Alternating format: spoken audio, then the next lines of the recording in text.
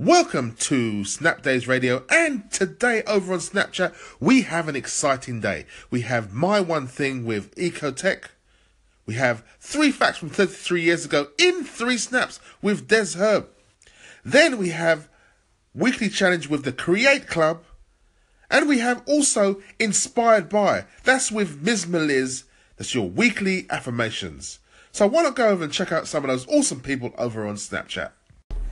It is indeed Monday. Thank you, Des Herb, for reminding us of all the wonderful things that Snapchat creative people have put out for us to do. Keeps us off the streets, you know what I mean?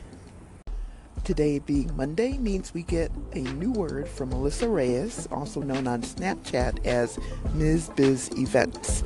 And the word from her deck of cards, it's just full of positive energy. Her word for us this week is practice. What does practice mean to me? Well, it means that I have to keep doing what I'm doing until I get it right. And what I'm trying to do is basically remake my personality. And that's a pretty big undertaking, but I have a reason for doing it. Have you ever wanted to remake yourself? Kind of get rid of your old baggage and face forward and just be somebody else, have a new life? Well, in the past I would have thought that maybe running away would do that, but running away doesn't work because, you take yourself along with you.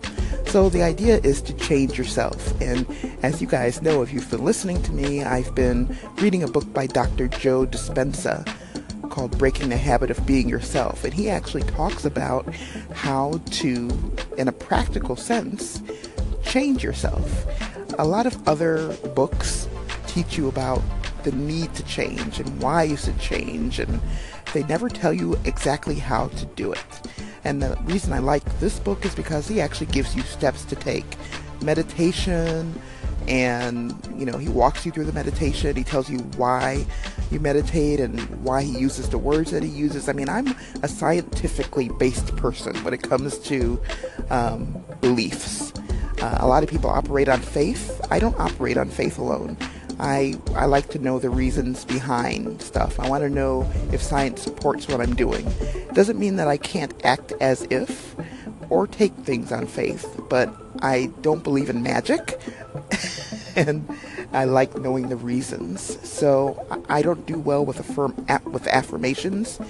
I do better with affirmations where I know the purpose behind it and the way it works and how to make it work. Because an affirmation is not going to magically make things happen. Anyway, so I've had some really bad luck in my past, just like a lot of people, especially with this recession. And before even that, I had a lot of stuff happen to me that kind of set me on the wrong path, gave me a bad attitude, and had a chip on my shoulder. And so I decided that I would become a different person. And I tried all sorts of things, but I would always return to my bad habits. And that's because I didn't know what steps to take. And it's sort of like when you go on a diet and you think of it as a diet, a short-term thing that you do that you're going to get off of when you reach your goal. But by noon, when you're hungry, you've eaten that candy bar or you bought that sandwich with all the mayonnaise on it. And it's only after you eat it that you remember that you were supposed to be on a diet. So that's the way I've been. I tell myself I'm going to meditate and I'm going to have this kind of reaction if this thing triggers me. And then, of course, I don't remember what I decided to do until after I've been triggered and reacted to it. So Dispenza actually tells you how to, step by step, overcome these bad habits. And I'm just loving this book. It's making a huge difference, but it does require that I practice all these things that I'm learning. And it's worth it. Totally worth it. So practice means a lot to me today, and it's going to mean a lot to me all week, and it's going to mean a lot to me probably for the rest of my life. Anyway, that's my promotion of Melissa Reyes, that's her name, by the way, on Anchor. Melissa Reyes and her affirmative deck of cards. I use them in my own way. You guys can use them in your own way.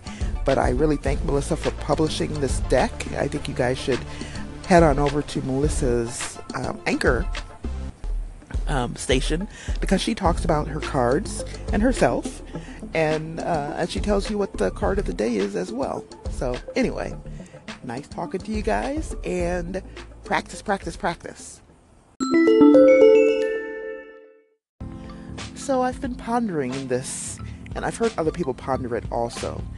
What do you call a friendship between people who have only met online and have never met face to face? The reason I wonder this is because I love language. And I remember when I was a kid, I had 32 pen pals. And these were people who I had varying levels of friendship with. One of them I was so close to that we actually visited in Mexico where she lived. And I stayed with her and her family for a couple of weeks. So I think that relationship kind of crossed into friendship territory as we traditionally use the word. But I'd never met any of my other pen pals, even though one of them sent me a telegram for my birthday, and many of us exchanged gifts for the holidays and birthday events. I've spoken on the phone, and it's pretty expensive back then to talk on the phone to somebody in another country, so that's a commitment. So the thing is, though, that when we use the word pen pal, people know what to do with that word. They know where to put it in the range of, friendship to stranger. A pen pal fits in there. But we don't have any such word for the friends we've met online. We can't call them pen pals. I mean, we could, but that word doesn't work with social media. So we need a social media equivalent to the word pen pal. And I'm wondering if you have any suggestions. You could call them your online friend, and I think that works. But somehow it just sounds colder than pen pal. And it also has some baggage because of the catfishing that occurs. A lot of people catfish, and then, believe me, pen pals catfish too back in the day. But today there are so many people and so much fraud that online friend does kind of carry a different weight. So we need a word that conveys a real friendship with an online person, a social media person, someone that you've probably sent videos to, maybe talked to on the phone, or just all the normal things you would do with a friend except hang out physically with them. What do you think? What do we call online people's friends? I would say buddy. B-U-D-D-Y. Buddy. Perhaps. Not like Facebook does. Friends. How many people on Facebook can actually count the hundreds as actual friends? Probably 5 or 6 friends, and then mates, pals, buddies, then work colleagues, acquaintances, met them once, said hello, and then others.